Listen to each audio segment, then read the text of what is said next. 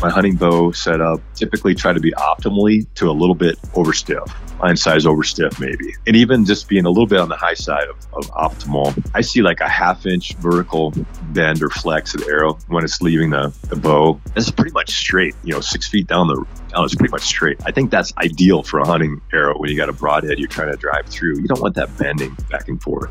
To me, there's not really a difference between offset and helical. If I think about the geometry, if you offset a line, say running down a cylinder, if you offset that and wrap it around the cylinder, that's a helix. And to me, like offset clamp just means it's built straight and it's probably for small amounts of angle. And then helical, then it's going to conform to the radius of the shaft. But it's really just that shape changes depending on what the angle is. So it's kind of just built for some, nominal angle and how that would wrap the shaft. It's built for some diameter and some angle, but yet it's adjustable. So you can do a different diameter shafts, different angles. So then some fit well and some don't.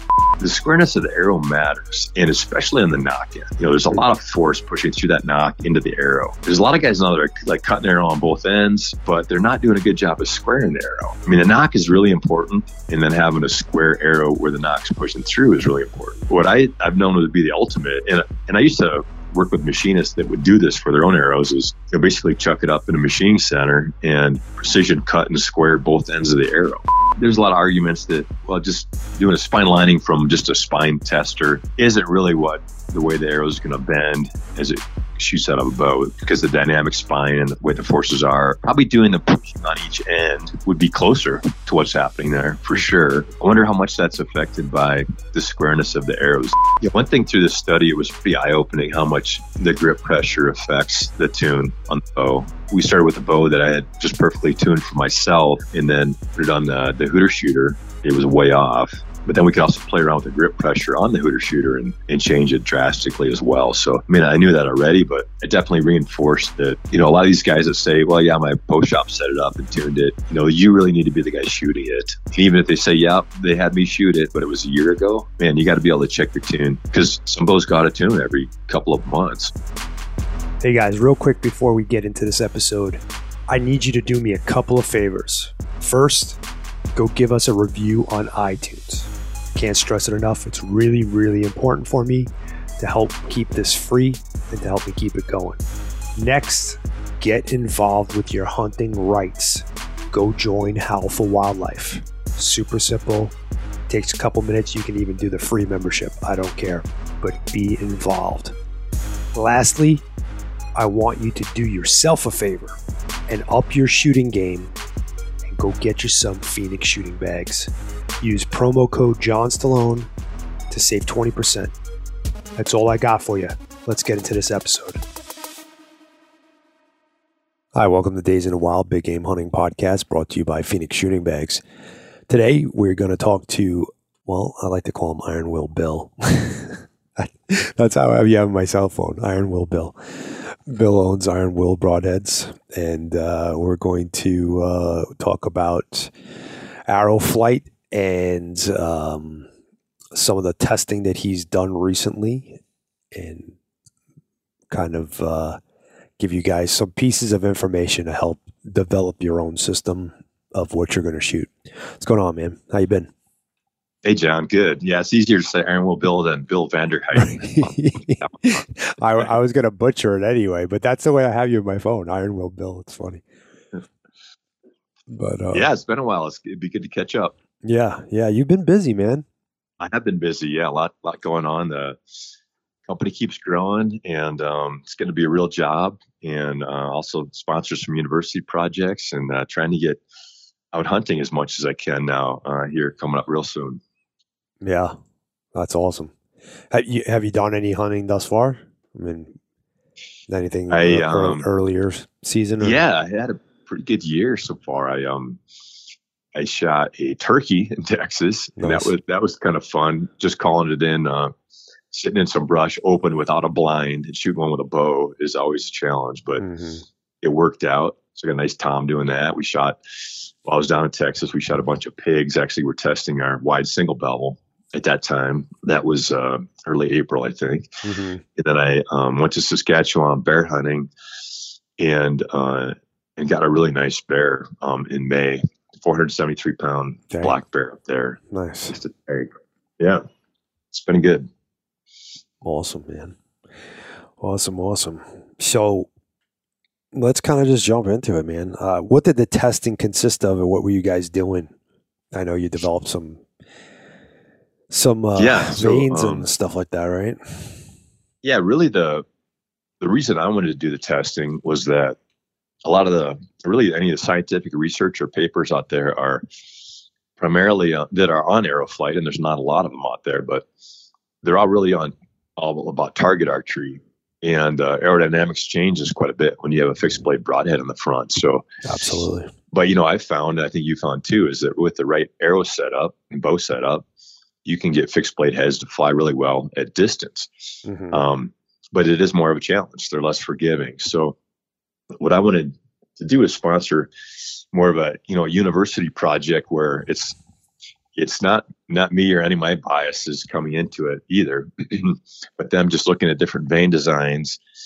And we were using iron broadheads, of course, but really just with the fixed blade broadhead and different arrow vane designs, how well did they do these things? And we looked at 6 factors really: stability, accuracy, stability, spin up, wind drift, sound, and what am I forgetting there? Accuracy, stability, and drag. Yeah. So I've been involved with the university for quite a few years. I'm an adjunct instructor in mechanical engineering there. I've been helping out with their senior design project class in mechanical engineering for quite a few years. And so I really used that to be able to sponsor a project with the university and then also direct the project so that, I could kind of just spell out what we would do and test, and it got pretty good. So we looked at, several of the kind of top hunting vanes, I would say, today, as well as some new prototype designs from the students. So they did a fluid dynamic model. So they did CAD models of all these vanes, so that we could, put them on an arrow shaft with a 3-degree helical, and then do a fluid dynamic model with the, the arrow going straight, but also when it was, say, tipped at 5 degrees, as if it's the bow's a little out of tune, for instance. And then we could look at the restoring torque, like how much torque was there from the airflow. When the airflow was over the arrowhead, it's wanting to drive it more off course, but the airflow over the vanes is wanting to pull it back. And so we looked at the different vanes and how much restoring torque they would have, how quickly they would reset it, correct it. And so I could go on and on, but that's basically what it was. It was a bunch of analytical modeling, and then empirical testing with shooting machine and high speed camera, lab radar, recording system, and then analyzing the sound for frequency, content, amplitude, and looking at it from the time that bow went off to the time when it would be the arrow hitting the animal, basically, or passing over the microphones in this case. And a lot of interesting data throughout the study. Yeah. Now, obviously, because you were using the iron wheel broadhead for the whole thing, did you use different styles of broadhead, or just one stuck with one style? We just did field points and like our S125 broadhead for this. There's some other kind of smaller studies I've done with our S125 versus, say, our wide solid heads, and they're less forgiving. If your bow's out of tune, you're going to hit further off, I guess, from center with a bigger head. Right. But on this one, primarily looked at just field points versus in their iron wheel field points. But yeah, just kind of a field point versus a broadhead. And for accuracy, stability, what we looked at there is with a bow out of tune, and we'd kind of quantify how far out of tune it was. But what we look at is how close did field points and broadheads hit to each other with the bow out of tune with these different vanes, for instance. That was kind of our accuracy, stability, measurement there. Right. Now, did you, and then I'm going to get to why I'm asking these questions, but did you do any testing with different draw lengths or different length shafts or different spine shafts by chance? No, we didn't in this. We this was one of my bows I had set up. We just retuned it for the shooting machine and, properly pick an arrow that was kind of optimally spined and right length for the bow. But it was a 28.5 inch long, 300 spine arrow for this. Gotcha. And the only reason why I'm asking this is because when I did my testing, not so much the drag testing. Oh, I think even the drag testing, I'd have to go back and look. But when I did my testing, the results aren't so lineal. And what I mean by that is if I shot the same combination, the same setup, same tune, whatever, and I did this, I was shooting my cousin Anthony's bow, out of the shooting machine, and my bow. And I'm a 29-inch draw, and he's a 27-inch draw. And he's shooting a 340 spine at, whatever length. And I'm shooting at the time we did this with 300 spine at my length. And so the benefits of having one vein over another, one helical over another, one broadhead over another, it wasn't so lineal that I could say, oh, this is the best combination, and I could use it on Anthony's bow, and it's going to have the same performance. Like, it wasn't necessarily the best performing out of my bow wasn't necessarily the best performing out of his bow. Okay. And was there a speed difference there too, or? Yeah. Yep. Absolutely. Because he's a shorter draw length. So even if I had it cranked down to 70 pounds on both, there was a difference. And what I figured out, and most of it had to do with the spine, or the perceived spine, not necessarily what your arrow says. So you could have a 300 spine arrow on one bow and then go to another bow and have a half an inch longer draw length. It's like back in the day when we used to start with the full shaft on a recurve and just start cutting until we got the right flight kind of situation. I did find, what I found was that you couldn't really be overspined on a compound bow. But if you were underspined, then there was definite performance differences. Yeah, I would agree with that too, that I did a little playing around with spine, and when it was kind of borderline underspined, there's a lot more flexing in the arrow. I think that's a bad thing, especially with fixed blade heads. Sure. You lose a lot of the power stroke in the flex of the arrow right when it comes off. Yep. And it keeps going for a ways. You see guys that are advocates of high FOC and look at some of the high-speed videos they put out on YouTube. You can see excessive arrow flexing all the way to the target. And I just think that's a really bad idea. With my hunting bow setup, typically try to be optimally to a little bit overstiff, fine size overstiff maybe. And even just being a little bit on the high side of optimal, I see like a half-inch vertical bend or flex of the arrow when it's leaving the bow. It's pretty much straight, 6 feet down it's pretty much straight. I think that's ideal for a hunting arrow when you got a broadhead you're trying to drive through. You don't want that bending back and forth. Right. For sure. Yeah, I went down that whole high FOC. I even bought into it for a while. And then I came back to what I've always done. And I didn't know that I was doing it in a way that was mathematically the best. But I always had this idea of the happy medium. Not too heavy, not too slow, not too slow, not too fast, not too, just find that middle ground. And I've always done that, like since I started archery, or since I started paying attention to what I put on my bow anyway. And it turns out that performance wise, that was probably the best decision for me. I don't know. Did your journey point in that direction as well, or? I would say that over time it has for me too. Back when I had that broadhead failing elk shoulder blade in 2004. I read the Ashby stuff, went super heavy for a year or so, had terrible trajectory, decided it wasn't going to be good for out west big game hunting.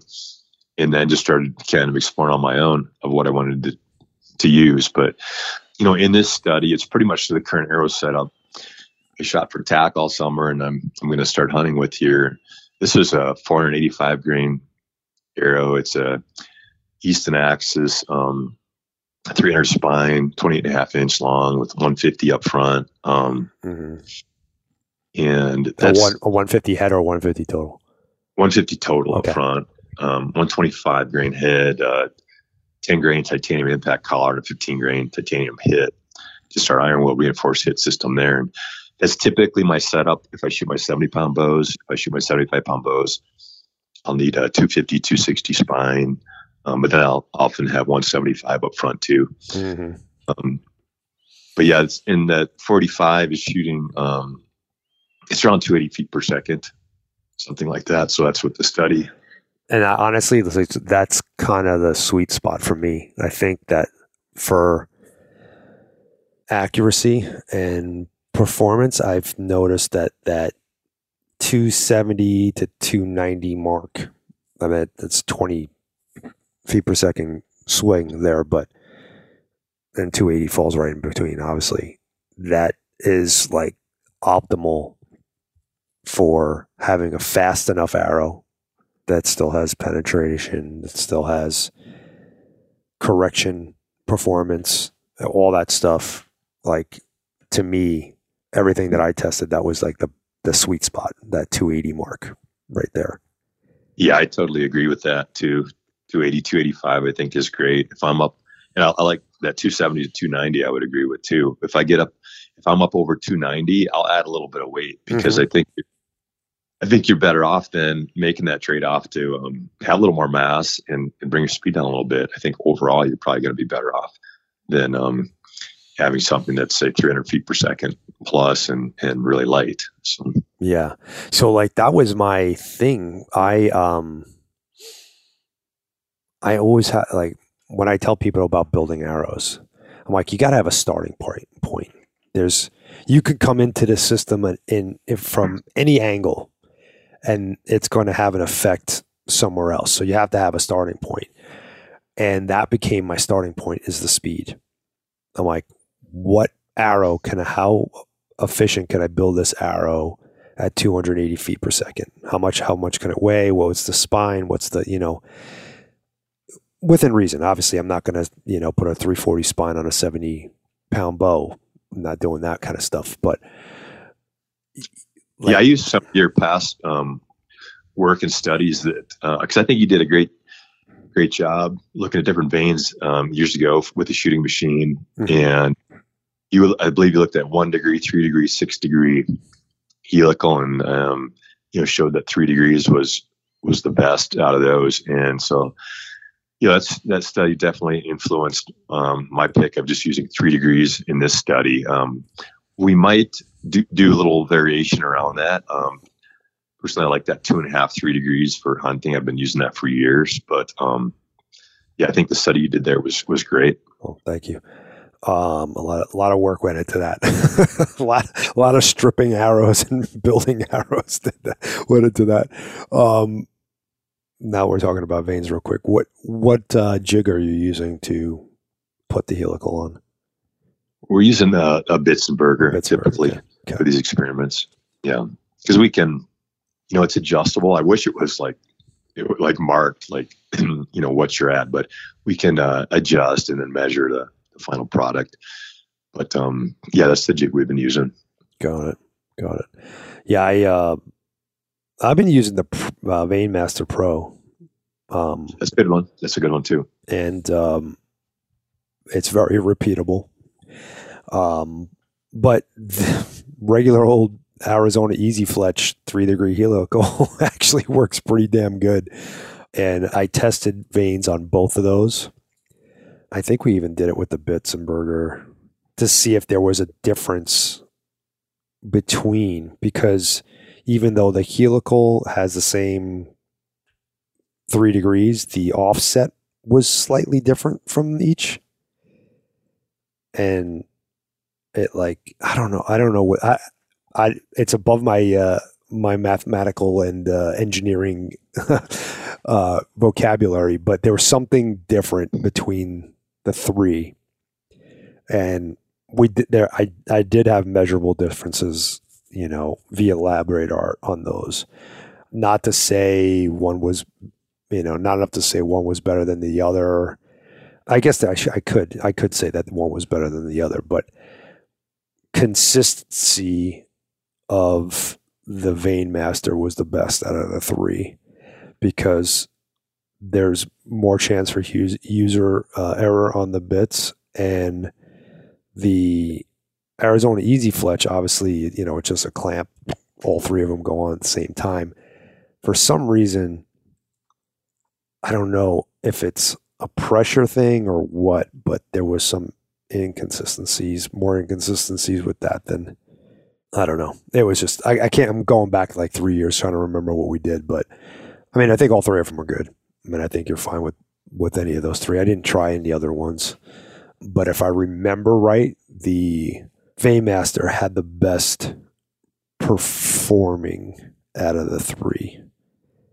So that's kind of why I landed on that one, but it was so minimal. We're talking about, 1% type stuff. Yeah, to me, I probably have 5 or 6 different companies' jigs here that I play around with, but to me, there's not really a difference between offset and helical. If I think about the geometry, if you offset a line, say running down a cylinder, if you offset that and wrap it around the cylinder, that's a helix. And to me, like offset clamp just means it's built straight and it's probably for small amounts of angle. And then helical, then it's going to conform to the radius of the shaft, but it's really just that shape changes depending on what the angle is. So it's kind of just built for some, nominal angle and how that would wrap the shaft. It's built for some diameter and some angle, but yet it's adjustable. So you can do on different diameter shafts, different angles. So then some fit well and some don't. So I think that's what you said about how you can kind of screw things up with that as well for that reason. Yeah, exactly. If you're not like a crazy, mad scientist about these things, then I think it's really easy to, if you're fletching your own stuff, to mess it up, or relying on what the archery shop's doing for you too. I went a number of years, I never even looked at that stuff. I just went and bought the arrows, and same spine and all that stuff, but same length. But I didn't pay attention to really anything.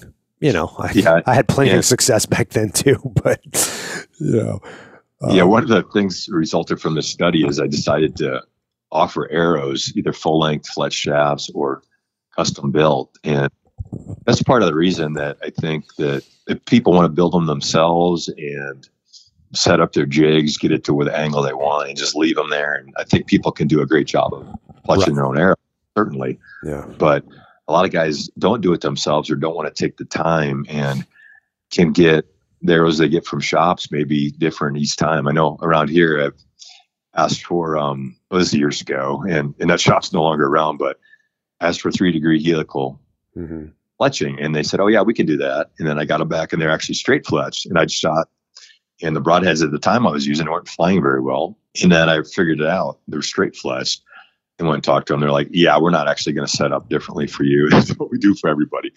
So I wanted to, through this study and some of the performance we were seeing, I just wanted to offer something to people. And so that vein angle is one of the things. We're using a machine that has very accurate, forks that are, it's like a $20,000 tooling that's coming together, that's holding the forks in place precisely, to give you the same angle every time. And I'm not saying you can't do that if you just do it yourself and get your setup working well and keep doing it. But a lot of guys are just getting different angled veins every time they get them from maybe the same shop or different shops or whatever.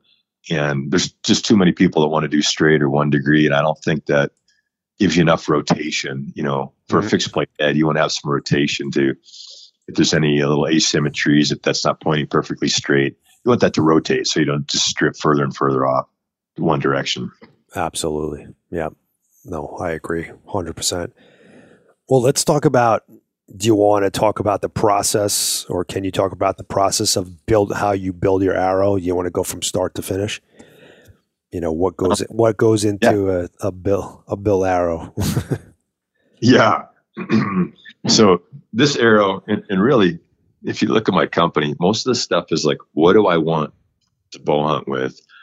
What would be the ultimate for bow hunting for me personally, in my opinions? Mm-hmm. And then that's kind of what my customers end up getting. Hopefully, I like it as well. But in this case, what I wanted was first to study a bunch of veins out there, and I didn't really plan to about with our own. And what we ended up from the study, the best performing was this hybrid hunter vein, which I worked with AAE to use their Max Hunter profile, but make it in a few different materials that we could test. So this is their hybrid material in the hunter profile. And so, what I wanted was a vein that, for number one, would give the best accuracy with fixed blade heads, especially if you torque the bow a little bit, it's a little out of tune, whatever, it would quickly correct it and keep it on track, have the best accuracy. We looked at accuracy, stability, wind drift, noise, and, overall that performed the best. But anyway, have a vein that would do really well, work really well with our broadheads, and then have it machine fletched, a 3-degree helical, just consistent, the same every time. And I actually worked with Easton to we had forks made. They actually attach them, ship me the arrows fletched. And then this other thing I always wanted was, the squareness of the arrow matters, and especially on the knock end. There's a lot of force pushing through that knock into the arrow. And there's a lot of guys now that are like cutting arrow on both ends, but they're not doing a good job of squaring the arrow.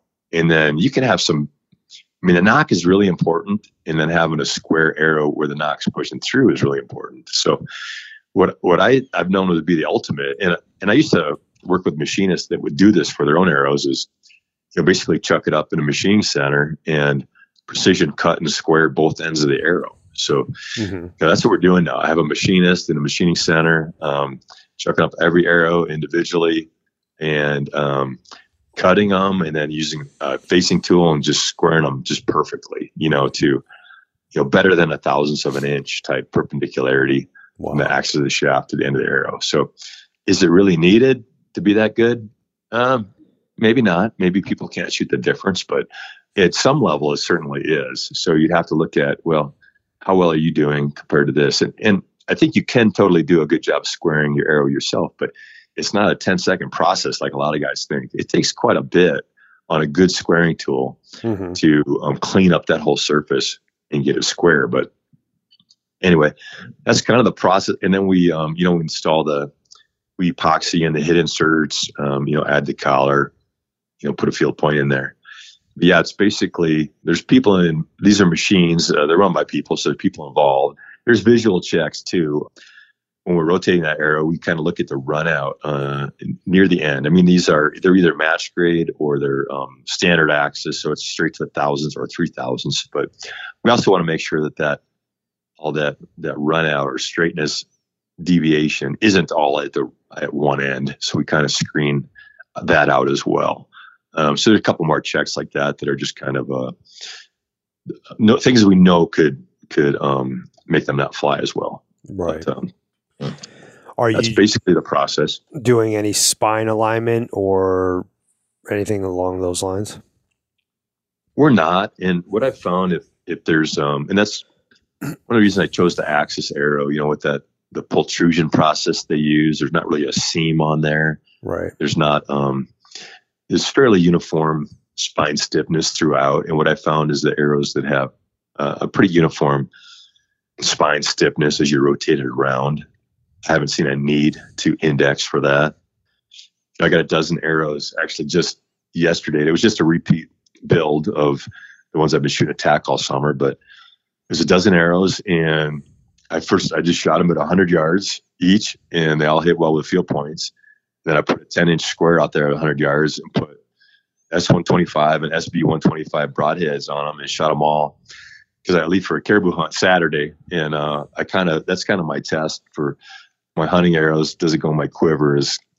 Does it hit well at 100 yards with a fixed blade head on it? And they all dropped in that 10-inch square, or somewhere on the edge of it. But that tells me that, I'm good enough. That's as well as I can hold the bow, Right. Anyways, so, but I found it, if the spine is relatively consistent, that I haven't seen the need to spine align, or at least, I'm not saying it wouldn't improve my shooting or groups, but they definitely shoot well enough, right, the way they are.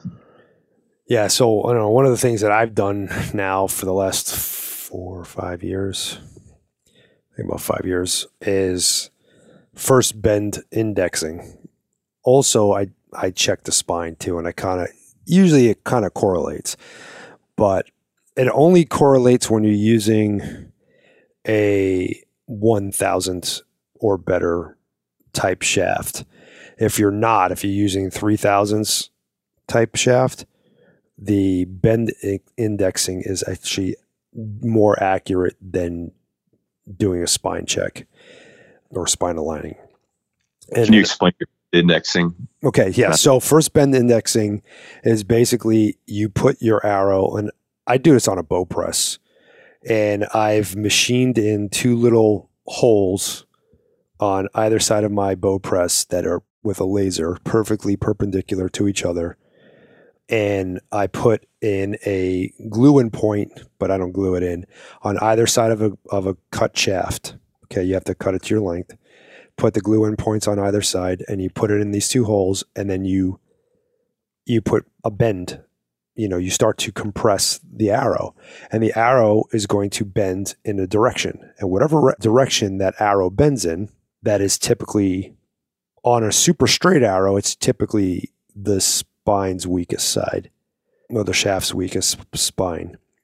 And on a shaft that is not as perfectly straight, it's going to show you where the least straight is. I guess the least straightest run is. And Gotcha. now it's like the same principle of knock tuning without having the tedious knock tune process. And the problem with knock tuning is the human factor, right? You might get a result, but you might be putting a different pressure on the string. You might be doing something differently each and every time you shoot. And you don't know if your results that you're seeing downrange are because of you or because you need to turn the knock one way or another. So what knock tuning does is gets all those arrows, for those listening, all those arrows coming off your bow rest, coming off your bow in, within reason, the same way every time. So what you're doing with the first bend indexing or even spine aligning is trying to get that arrow to leave your bow the same way. And that's what's important. It doesn't matter if you got it where the bend is up or the bend's coming out to the right, down, left, whatever, it doesn't matter. As long as that arrow is doing the same, because then you just make your adjustment with your sight and then your groups. And when I found we were doing this, even with the Hooter shooter with broadheads, and this is why I bumped it out to 70 yards. At 50 yards, I was splitting nocks with broadheads.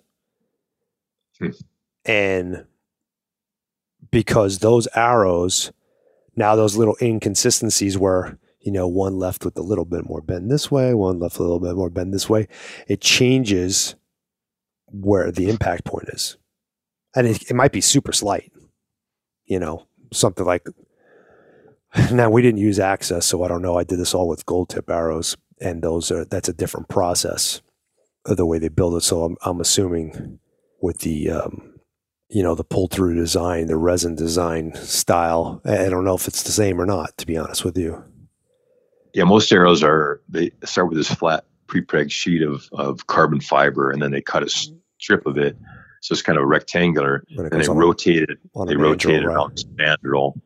And then it's usually spiraled as you go down too. But there's a lot of arguments that, just doing a spine lining from just a spine tester isn't really the way the arrow is going to bend as it shoots out of a bow, because the dynamic spine and the way the forces are. probably doing the pushing on each end would be closer to what's happening there for sure. I wonder how much that's affected by the squareness of the arrows. Have you ever looked at that? If it's I don't know. I never. Well, at least I think my arrows are pretty damn square. So I don't know. I've never tried one with an unsquared arrow. Yeah, interesting. It's just getting them to bend another way rather than pushing directly in the middle. You're creating a kind of buckle when you push on each end. And which way is it going to? Right. Which way does it buckle? And so, it buckles one way, you mark it, you take off the pressure, right? And then you spin the arrow 3 times, or, not you don't do it 3 times. Then you spin the arrow a third of the way, and then you put pressure on it again. If it bends in a different direction, then something else is wrong. But it should bend right where you put the mark in 3 different planes. As long as we're digging way into the weeds on this stuff. Yeah. Another thing that I've always thought of, and why I don't think spine indexing maybe matters as much as some people do, is that when your arrow is shot and your rest is supporting it, on the bottom basically, and it, off at an angle on two sides of the bottom, but basically it's supported on the bottom as it's pushing off. So adding that constraint on the arrow now also drives that bend to be more vertical than if you're shooting a bow where it's just supported on the side, the bend would be horizontal. So it's I'm going to do more work on the look at this for the high speed video and spinal. Maybe we'll look at spine line versus not. I think they still bend vertically, even if your spine, your weakest bend point might not be that direction, but now that you're supported. You're right, it does. So we looked at it with a high speed. It does bend upwards every time. But the difference is, and I don't know, you'd have to have some pretty sophisticated equipment to measure. Let's say you spine the line it and you made the stiff side up this time. And I always put my stiff side down so that the weak side is up. I always do weak side up so that when it bends, all the bend is going away from the rest. But each arrow bends a little different from the other, meaning one might bend up a little bit higher than the other. And it's, every once in a while you'll come across an arrow and you'll see it and it's like, oh shit, this thing should almost be at 340, and that's the arrow that doesn't go with that. That doesn't happen often, but it does, and it's like, we were talking about splitting hairs earlier. Honestly, I don't think this is a splitting hairs thing, but because I've noticed the group, and I know when on a shooting machine, you could really see it. I have video of them not spine the line, and, it's a great group at 50 yards. They're all, the fletching's all touching, and it's, all within a golf ball. And then we didn't spine a line. We bend index them. And when we did that and shot them, that's when we were literally, I was breaking knocks. And, nice. That was with a fixed blade broadhead. That particular test, I wasn't doing it with yours, so I'm not going to mention who it was, but it wasn't, I didn't pick one or the other over, I just picked one, arbitrarily. Yeah. Well, that's great. I think, that's really what I'm after here too, is I'm a pretty strong advocate of fixed blade broadheads for, a lot of people, a lot of, elk hunters, things like that. But, some people struggle to get them to fly well at long range. And so I think all this testing is great to tell people what works better, what can help them, be more effective. Yeah. Well, and you don't even have to get that crazy in, just obviously buy good equipment and you'll have better performance out of it. But I think, and I was going to get into this, was going to ask you this question. What goes into your tune? Like when you're actually, now you got your arrow built, what are you going to put into your tune? I think the tune is the biggest thing because 95% of us, maybe even more, we just hand our bow to the bow tech behind the counter and be like, here, tune this. And then that guy goes and paper tunes it. And it might be perfectly tuned paper, but it's that guy who's shooting it. It's not you. Right. And that's a big difference. Yeah. So I think the tune thing is like the biggest were the biggest rabbit holes you can go down, really, because when it comes to like equipment and all that stuff, you could be chasing your tail a lot and that kind of stuff. You change one thing, it moves another. I mean, the same thing goes with the tune too, in a way. But one thing through this study, it was pretty eye opening how much the grip pressure affects the tune on the bow. We started with a bow that I had just perfectly tuned for myself, and then put it on the hooter shooter, and it was way off. But then we could also play around with the grip pressure on the hooter shooter and change it drastically as well. So, I mean, I knew that already, but it definitely reinforced that. A lot of these guys that say, "Well, yeah, my bow shop set it up and tuned it." You really need to be the guy shooting it. And even if they say, "Yeah, they had me shoot it, but it was a year ago," man, you got to be able to check your tune, because some bows got a tune every couple of months. I've seen some of them are great and they'll hold the tune and won't change for a year, but there's string stretch and there's limb creep and things like that can just change over time.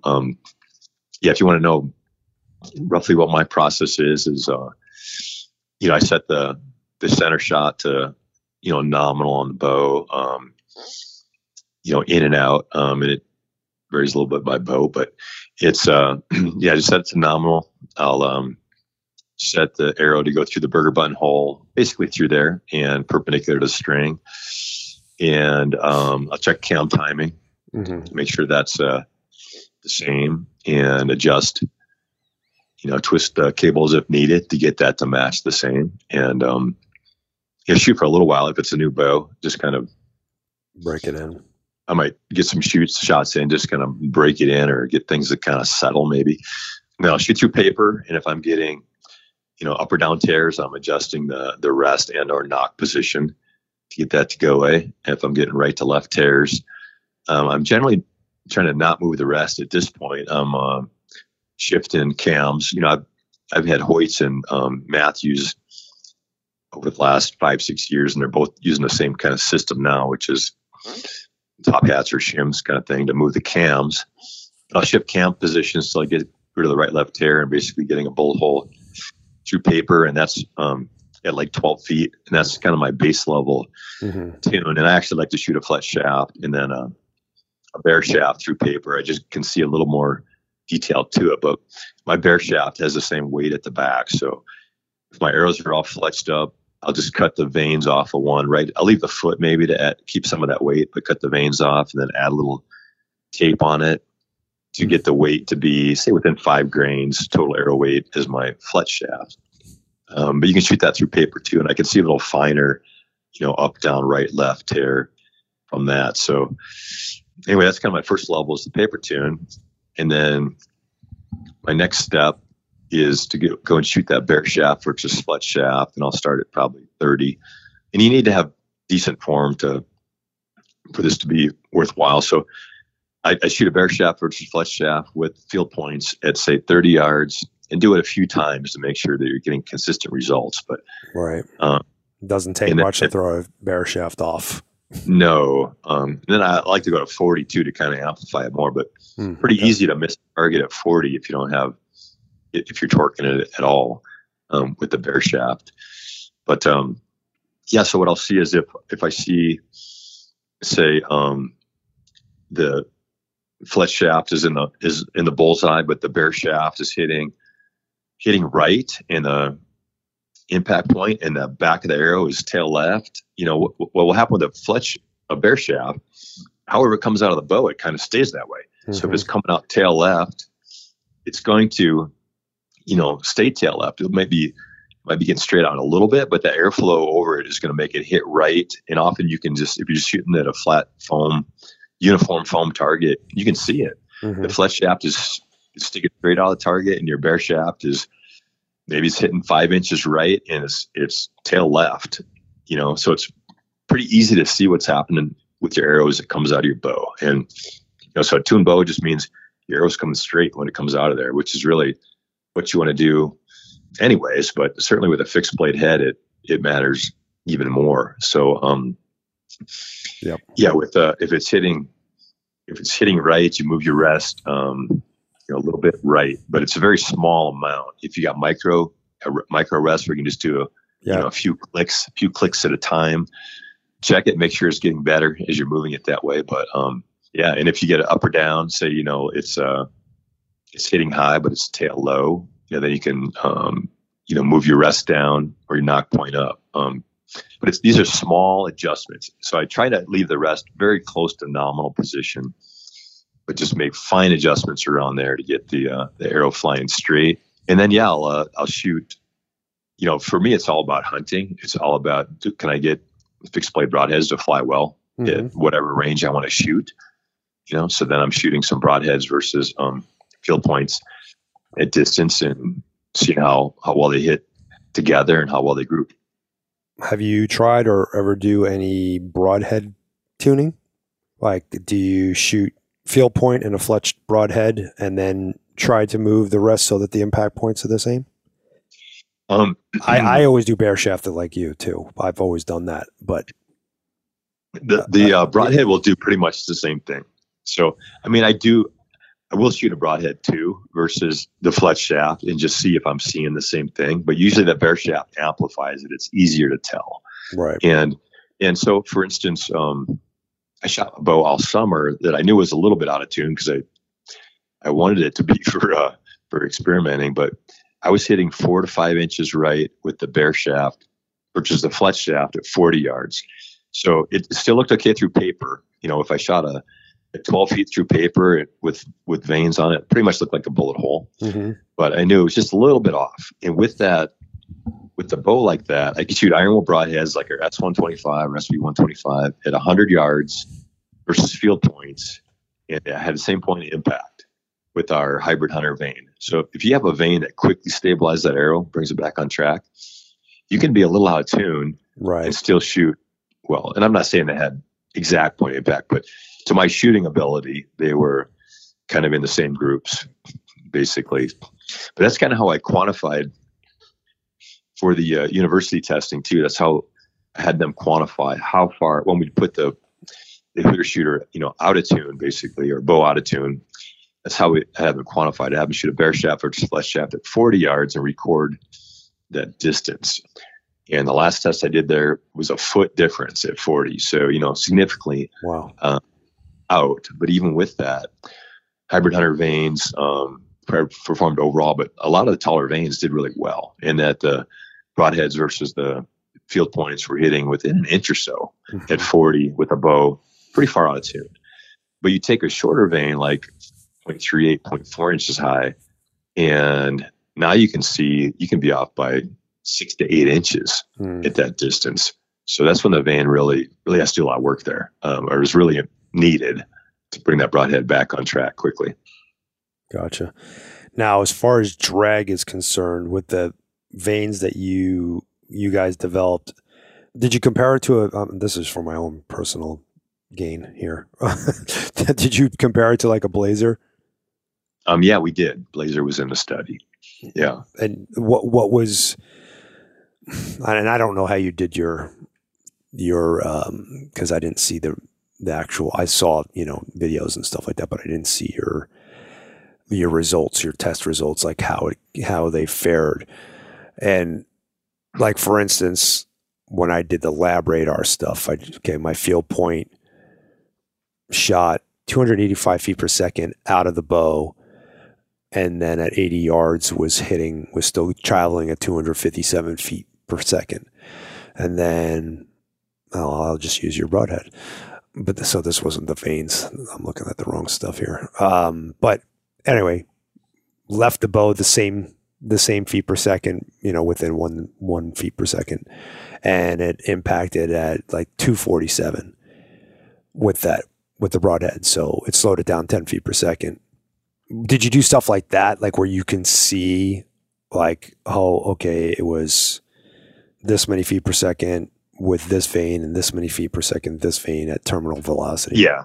Okay. Yeah, definitely. We used lab radar. So we had the data, the speed from the time it left the bow to where it hit the target. And that's really what we used. And then as we looked at those curves, you can then, we did an analysis. You can crunch and come up with a drag coefficient based on that. Okay. All right. So very much like the way I did it then. But we had both the drag coefficient number and then also just what was that delta? What was that speed drop? So we got both those. And I can tell you the Blazers perform well. They do well as far as amount of drag. I can tell you in a practical sense that I could shoot Blazers at 100 yards and our hybrid hunter at 100 yards and hit the same, shoot in the same groups. Mm-hmm. So it's not appreciably different there. Where the hybrid hunter shine kind of overall was the accuracy, stability. Just had more restoring torque than others. And the hybrid or the Max Hunter did well too. And then when we compared hybrid to Max, we just saw it was just a little bit quieter, a little bit less drag when we looked at the drop over speed. And what was drag, wind, drift, and sound, I guess, were the three things where it had just a little bit improvement. Well, that's what we're looking for. A little bit better on the three the three things that we were, you were testing. That's great.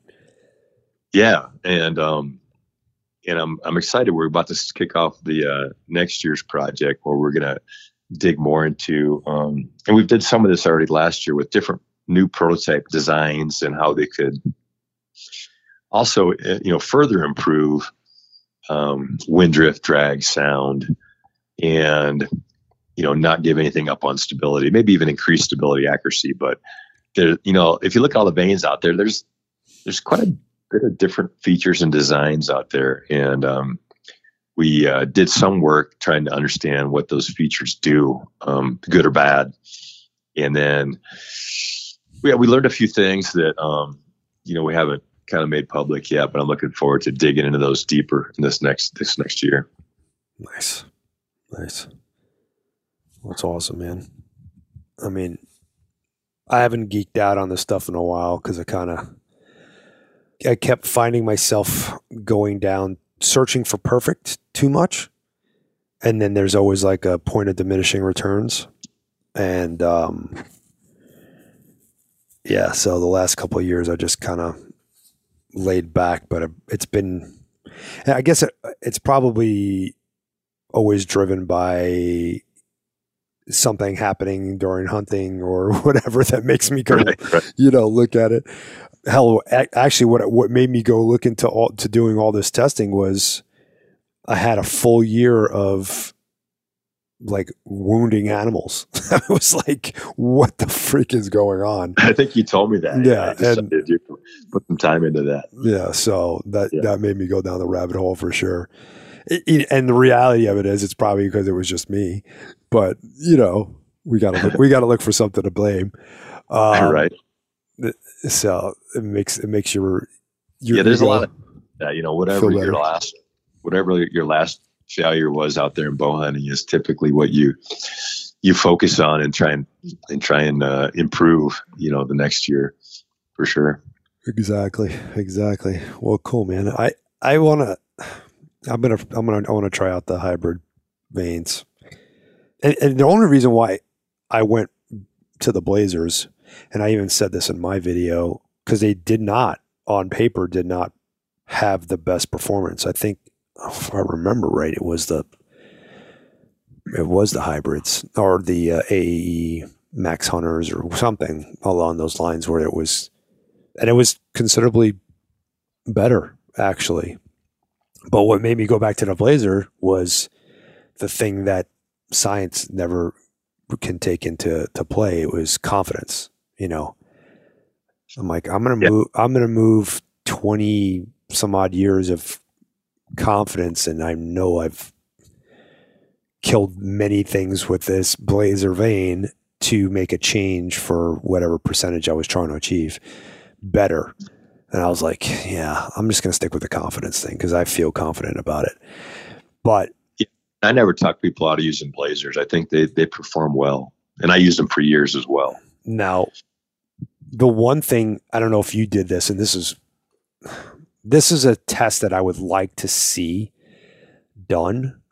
And so my experience is solely on, I guess just on my experiences, really. My opinion, I should say, is based on my experience, is that I haven't found a vane that performed better in windy conditions for me? Again, I don't know, because I started trying to, I was waiting for monsoon days here, and I would go and I would take my other fletched arrows and I'd go try to shoot. And it's such a scientific way of doing it. There's no real control because I don't know what days were windier than others. I don't know, that kind of situation. But that's the other reason why I went back to the Blazer. So I'm very my gut says I want to, hey, let's try this.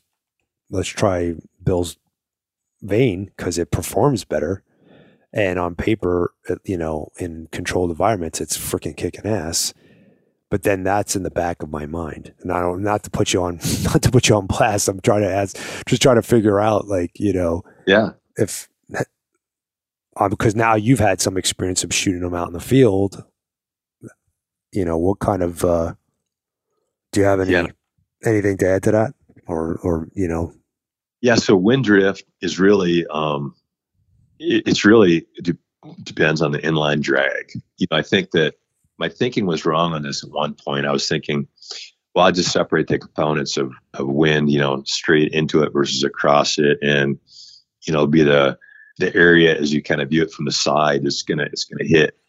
And I think that's, in the initial wind gust or whatever, that is kind of what gives it the initial kick or push. But what happens in reality, if it's a steady state, a constant wind, constant crosswind, mm-hmm. the arrow realigns now to that combined vector of airflow, basically from the speed of the arrow, if it's 280 feet per second. And then if you got, a crosswind of 10 miles an hour or whatever it is, effectively from what the arrow sees, that airflow is coming in now at an angle. It's not coming straight from the target, but it's coming at an angle, say to the right, if the wind's mm-hmm. coming from. And what happens is pretty quickly that arrow, well, at least if it's a stable arrow with, enough vein on the back for the broadhead in the front, it's just going to realign to that angle. And then what's going to cause it to drift left, so you get wind drift left, is just that inline drag now has a force component that's pushing it left a little bit over time, in whatever time it takes to get to the target. So really, by minimizing inline drag, we can reduce wind drift. It should just be proportional to inline drag. So, in this testing, we're seeing that. So what I'd say is that, inline drag of the Hybrid Hunter and the Blazer, so the Hybrid Hunter was chosen overall as we did kind of a whole model of looking at stability, accuracy, number one, then drag, wind drift was kind of next important, and then, sound, spin up. Mm-hmm. We factored all that in. Hybrid won, but I don't remember off the top of my Blazers head. Are loud as shit. I don't remember off the top of my head. They're super loud. what the difference in inline drag was between the two, but I want to say hybrid. I want to say they're pretty close because the drop at distance for me and my experience has been very close. So from that, I would say the wind drift should be very, very similar. I'm going to be doing more testing on that. So, catch me in a few months or something. I'll tell you anything. But that's what I would say is that, it comes down to inline drag. And if you're getting the same, drop at distance, it should have a similar wind drift, really. Got it. Okay. Yeah. Because I'm curious about that. Again, like I said, it really just goes back to that confidence thing. I know I go to South Dakota every year, and not every year that I shoot a deer, but almost every year I shoot a deer, and it's always like 20 mile an hour, 30 mile an hour winds, and and I've get very, what I found too is that wind drift differences are often very small. Like, I shot micros for a couple of years, and we just recently did some modeling of micros versus, like a 166 versus a 204. Mm-hmm. And like in the modeling, I believe it was a 6% or 7% difference in inline drag and wind drift. Okay. So, 6% difference. That means if you drifted 10 inches with one arrow, you drift, 9.4 with the other. Mm-hmm. So is that, it's a pretty small difference. It wouldn't necessarily drive me to use micros. If a guy just wants the best possible minimizing wind drift, yeah, in theory it should be better. But there's trade-offs with everything, so you got to kind of weigh that. In. Gotcha. Well, cool, man. Well, I think I hit on all the things I wanted to talk about. I don't know. Right. We went down some rabbit holes, but yeah, I find it really interesting, and you and I talk every once in a while about this stuff on the phone, but this is the